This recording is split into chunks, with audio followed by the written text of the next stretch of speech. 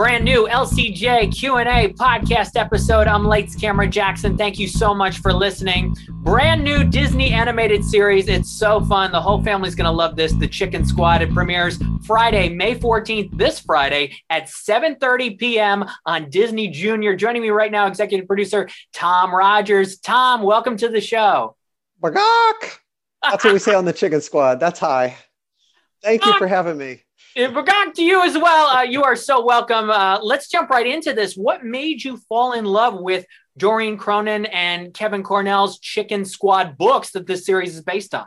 So I've been a writer for Disney for like 20 years and was a staff writer on Elena of Avalor. And while I was there, I was working with the Disney Junior folks on development stuff. And they had these books. They said, please read them. We'd love to turn this into a series. And when I read them, I completely fell in love with them because it just took me back to mystery books that I read when I was a kid that I used to love. You know, there was a series, the Three Investigators series, about these boys who had a secret hideout and they solved their own mysteries and helped people in their neighborhood. And I was like, that's the Chicken Squad. It's fantastic, but it's perfectly set up for animation. So that was it. You know, it had these great things at the heart, you know, stories about kids who are using their own wits and ingenuity to solve problems, to learn how to help their neighbors, to take great joy in that. And, you know, and then just be silly and have fun while doing it. And so to me, that's like all the magic you need to make a great animated show.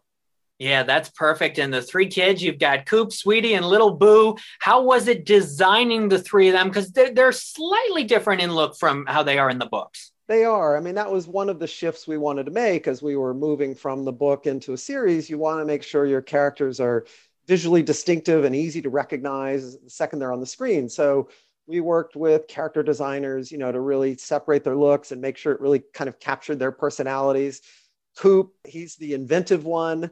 So he uses his sort of ingenuity and kind of MacGyver skills to invent tools that will help them solve cases. Sweetie is both the athletic one and also she has a knack for science. So she helps a lot with their kind of forensic investigations. Little Boo, he is super speedy, but also he sort of brings all the attitude. And so, you know, the three of them together have very distinctive personalities and we wanted looks to go with those personalities. And then lastly, Captain Tully, who's played by Yvette Nicole Brown, is the sort of the wise and funny mentor in the group. She's a retired search and rescue dog who, you know, sort of helps them along the way, but gives them plenty of room so that they can learn to solve problems on their own. Yeah, Captain Tully, voiced by Yvette Nicole Brown. I watch game shows all the time, and she is on every single game show and love seeing her on those and love hearing her in this. What made you choose her for this role? Well, I mean, I knew her from other shows like Community, Talking Dead, but we worked with her on Elena of Avalor. She played one of the Jacqueline characters, and she's just an absolutely delightful person, in addition to being funny and a fantastic singer. And so I just said, you know, she's warm and funny. That's everything we want in Captain Tully. And so she was just, you know, top choice from the beginning.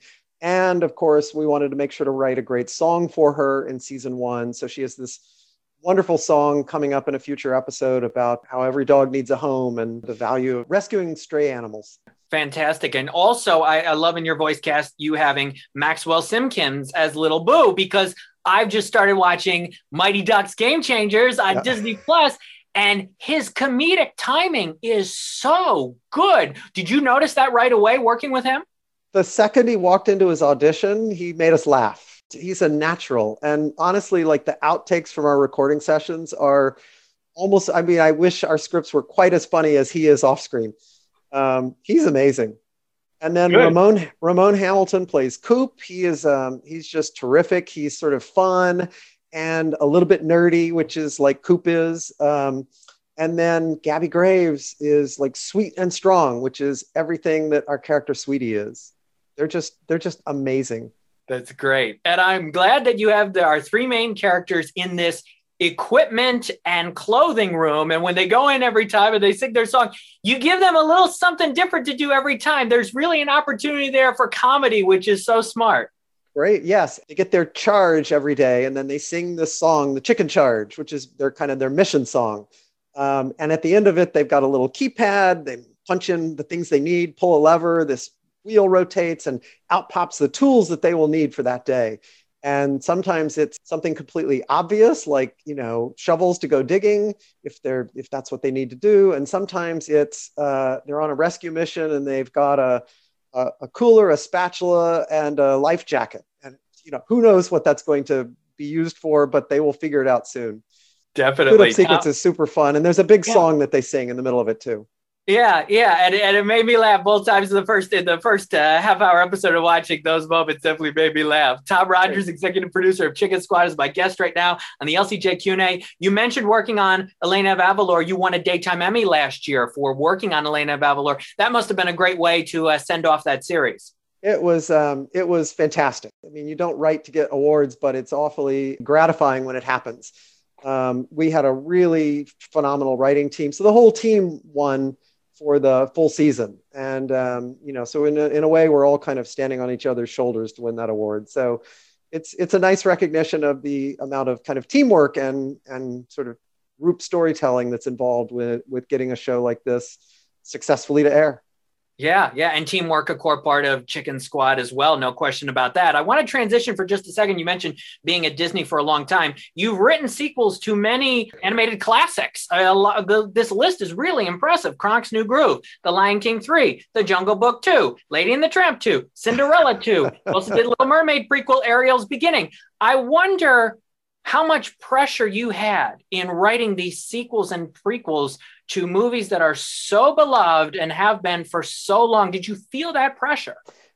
We did feel pressure. And I think one of the important things is to, start in a place of, sort of respect for the original story.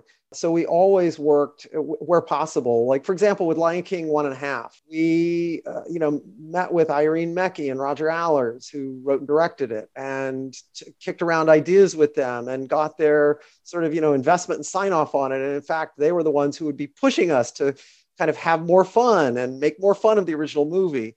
And it was good training for the Chicken Squad, which was have respect for your source material. And so when working on adapting these books, we worked very closely with Doreen Cronin to talk about, what is the core idea here? Here are the things we're going to need to adapt a little bit. Like you were talking about the character designs. We're going to need to shift those some to work better on screen. But, the core things in the story are not going to change. The core thoughts of kids solving their own problems, having a great time, taking joy in helping others, being community helpers, Captain Tully being there as the mentor. Those things are the essential elements of the Chicken Squad. And we are as true to the book as we can be on those things. One of the other things I noticed in the episode, A Speedy Exit, is it focuses on the importance of finishing what you start. What does that mean to you and in terms of making a TV series like this? Wow, that's a really good question. Shifting from writing movies to writing television, one of the biggest shifts is pace. We had, I don't know, maybe 3 or 4 years to bring a single one of those movies from, idea to fruition. Whereas on the Chicken Squad, we have 29 episodes in our first season. Each of those has, 2 segments. So it's 58 stories we have to get on the air. So you have to be bringing things to completion and finish what you start. Those are the words we live by. That episode was fantastic. It was written by Rachel Ruderman, who's our co-producer and story editor.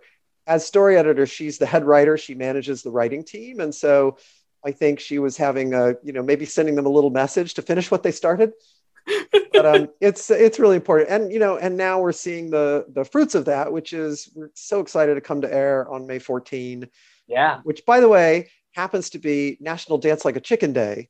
So we are going to be trying to get everybody out there to dance like a chicken on what we are calling Chicken Squad Day.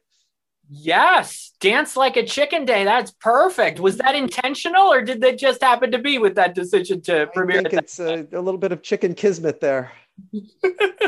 Well, that's great. I've got my cousin's 3-year-old son is going to love the show, and he's gonna dance like crazy. He's already danced to Justin Timberlake and so many artists. So yeah, he's gonna do that for sure this Friday. And also in the premiere episode, in the episode I was able to screen, they try to revamp the house. And yes. Have you ever thought about revamping your house where you live? Same sort of wacky, crazy way that they do. I am married to an interior designer. And so rehab is an affliction that we endure here. And so, yes, I was definitely having a little bit of PTSD as we were making that episode. Of course, we're addicted to all the home improvement shows as well. So it was a way to kind of play out some of those stories in our own little chicken world way.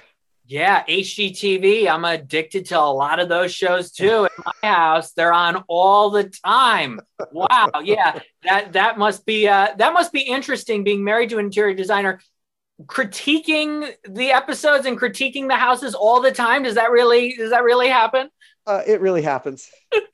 Well, the HGTV people must love you too for watching their shows all the time. And before I let you go, Tom, I mean, with this show being on Disney Junior and part of the Disney brand, what does that mean to you? This lineup keeps growing and the content keeps getting better than ever. And there's more families watching now more than ever. What does that mean to you for Chicken Squad to be a part of this Disney Junior lineup? It's kind of the fulfillment of a lifelong dream. Not to make too big a thing out of it, but like I said, I've been writing for Disney for a long time, but this is probably the first thing I've worked on that was kind of taking the hand off from Doreen's books. It was my baby from start to finish. I'm just proud that we've been able to create something that feels like a Disney show. It's funny, it's got humor, it's got heart, it's got heroism, it's got great music and songs. It should appeal to kids and parents. And I'm just super proud to be part of the Disney family and Disney universe. Yeah. Congrats on all your success, Tom, with everything and this new show, Chicken Squad, this Friday. Get ready to dance, May 14th, 7:30 p.m. on Disney Junior. Tom Rogers, executive producer. Thank you for your time today being on the LCJ Q&A. Thank you, sir. Bagok! Bagok! I'm Lights Camera Jackson. Thanks for listening to this episode of the LCJ Q&A podcast.